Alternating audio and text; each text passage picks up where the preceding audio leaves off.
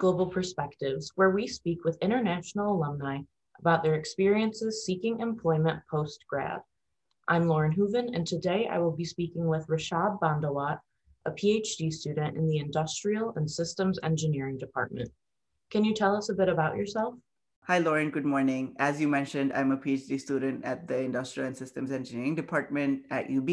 I came to UB for my master's in Industrial and Systems Engineering. And post-graduation, I decided to stay at UB to continue with my PhD.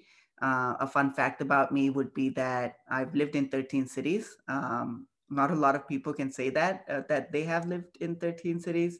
But this has helped me grow as a person, has made me more extroverted, open to unique ideas and cultures and food and people.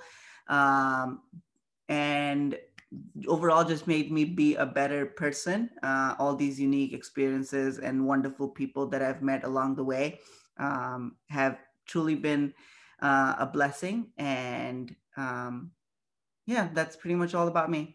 Thank you so much. And you mentioned that you lived in 13 cities. So, what are some cities that you've lived in, and do you have any favorites that you'd like to share?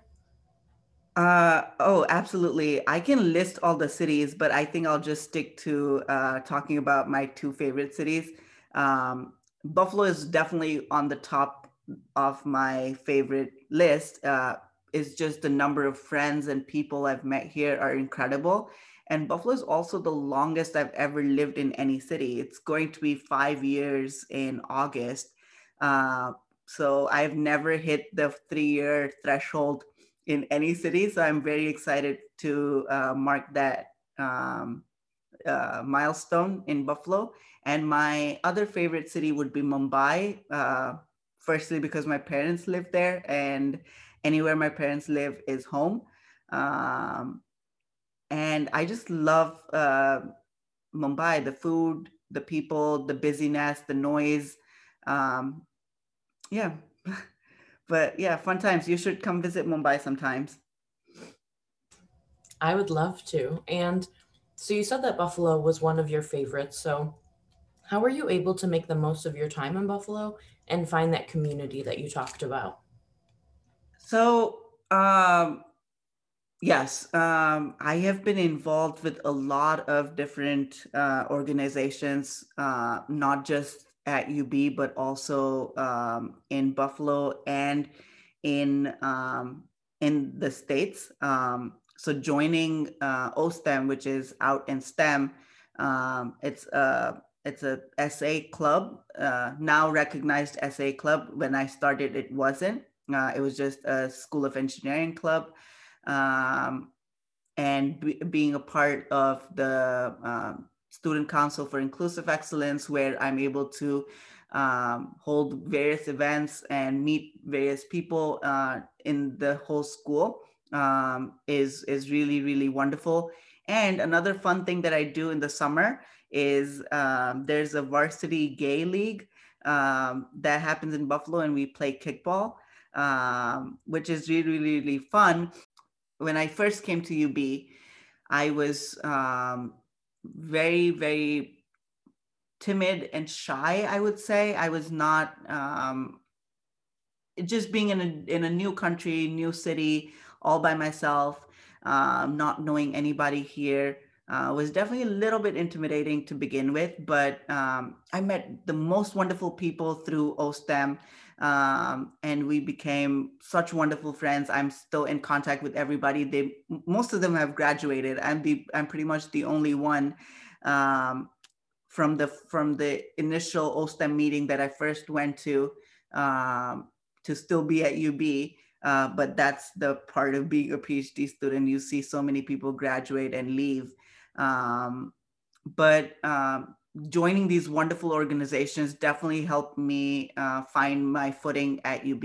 I'm very proud of being an international student and being queer. And it's a big part of my identity. I think when I walk down any room, I want people to see that I'm very proud of being gay, and I'm very proud of being Indian as well. I would encourage everybody to join some sort of club, the one that they most identify with, and have fun. Ultimately, we want to have fun, right? And are there any specific resources that you would suggest for fellow international students to make the most of their experiences on campus? UB has so many resources to offer. So for a new student, especially an international student, it can definitely be very hard to navigate these resources. But joining a club, a departmental club, is definitely the first best thing to do. Uh, and then, secondly, be on the lookout for amazing events held by the IDC, the Office of Inclusive Excellence, and SA. UB has a wonderful counseling program. So I would encourage anyone going through any sort of the smallest of mental health problem. I would encourage you to set up an appointment through UB counseling. And it's great to know that these resources are available to students. In addition to your social involvement, you received your master's degree from the University at Buffalo in the Industrial and Systems Engineering Department. So, what made you decide to pursue your PhD in that same field? A lot of it had to do with timing and meeting the right people. I want to say if I hadn't taken the course with Dr. Bada, who was interim dean of School of Engineering, if I hadn't taken his facility planning course, I don't think I would have gotten involved in my master's thesis with him. So my master's research work was in food truck location routing. And if I hadn't met Dr. Kasuchi through Dr. Bada, I wouldn't have got into my current research area.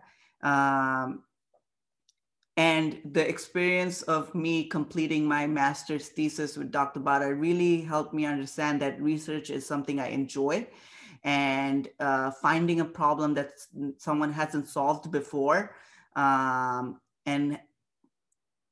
giving it my unique twist and finding that gap in literature or that gap in science has motivated me to develop the research idea that I'm currently working on. I also want to add that when I met Dr. Kasuchi, I had taken a couple courses with her, but I hadn't really met her. But Dr. Bada recommended me to work on a consultation project with her. So we were consulting on a local company for their location and routing problem. So we were helping develop a truck loadout schedule. And I really liked working with her, and I really liked the kind of research that she had done. She worked in healthcare. So I decided that I want to work in the healthcare realm. I hadn't had much experience in healthcare, so I thought she would be the perfect advisor for me. So, what do you specifically research within the healthcare field? The broad topic that I research is healthcare supply chain, but specifically, I am looking at blood product supply chain and how I can use the blockchain technology or the distributed ledger technology to help with effective routing and effective inventory planning of blood product, which is an essential commodity, right? And my research has shown that about 600,000 units of only red blood cells. This is the number I can think of on the top of my head. This is for red blood cells. There are other type of blood products as well, like platelets and plasma. I don't remember the numbers on them, but 600,000 of red blood cells are just tossed out, thrown away. That seems like a lot of blood being wasted. And this is just in the United States in 1 year.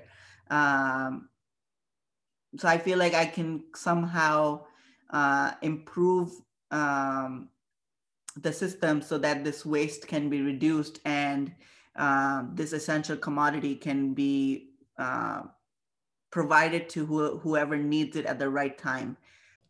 And how were you able to find these research opportunities that you've been working on? I always believe that if you don't ask, the answer is always no.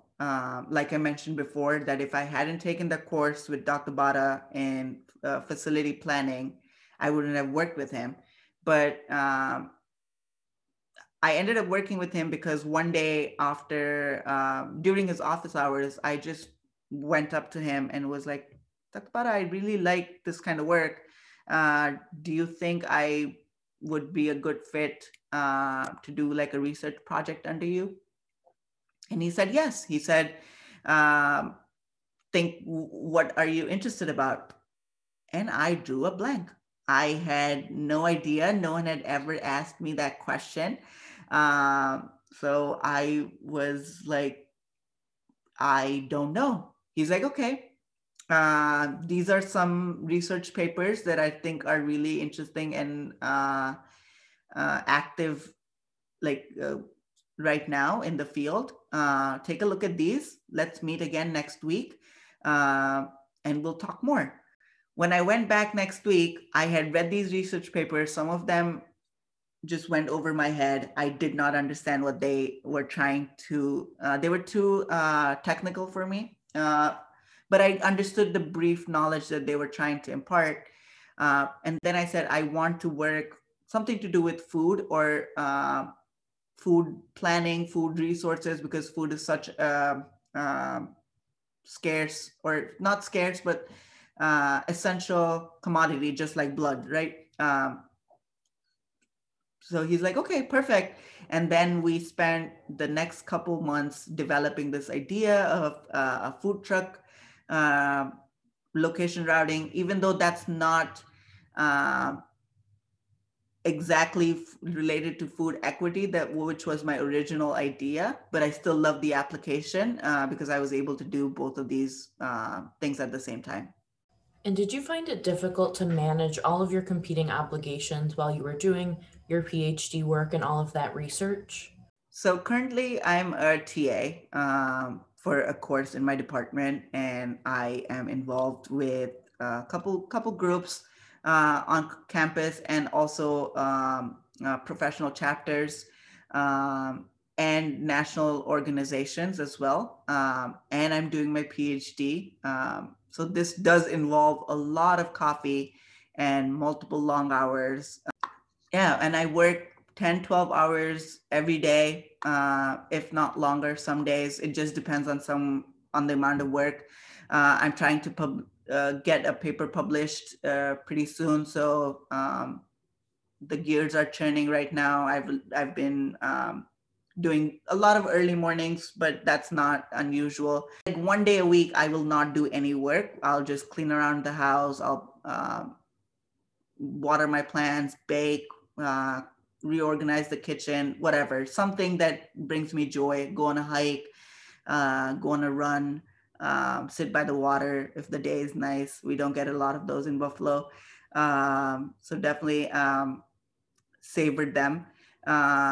Yeah, find that little one day and relax and refresh so that I have the energy to go back to work on the next day, right? I take a good amount of mental health breaks. Although I'm sure it's challenging, what would you say is your favorite part about being a doctoral student?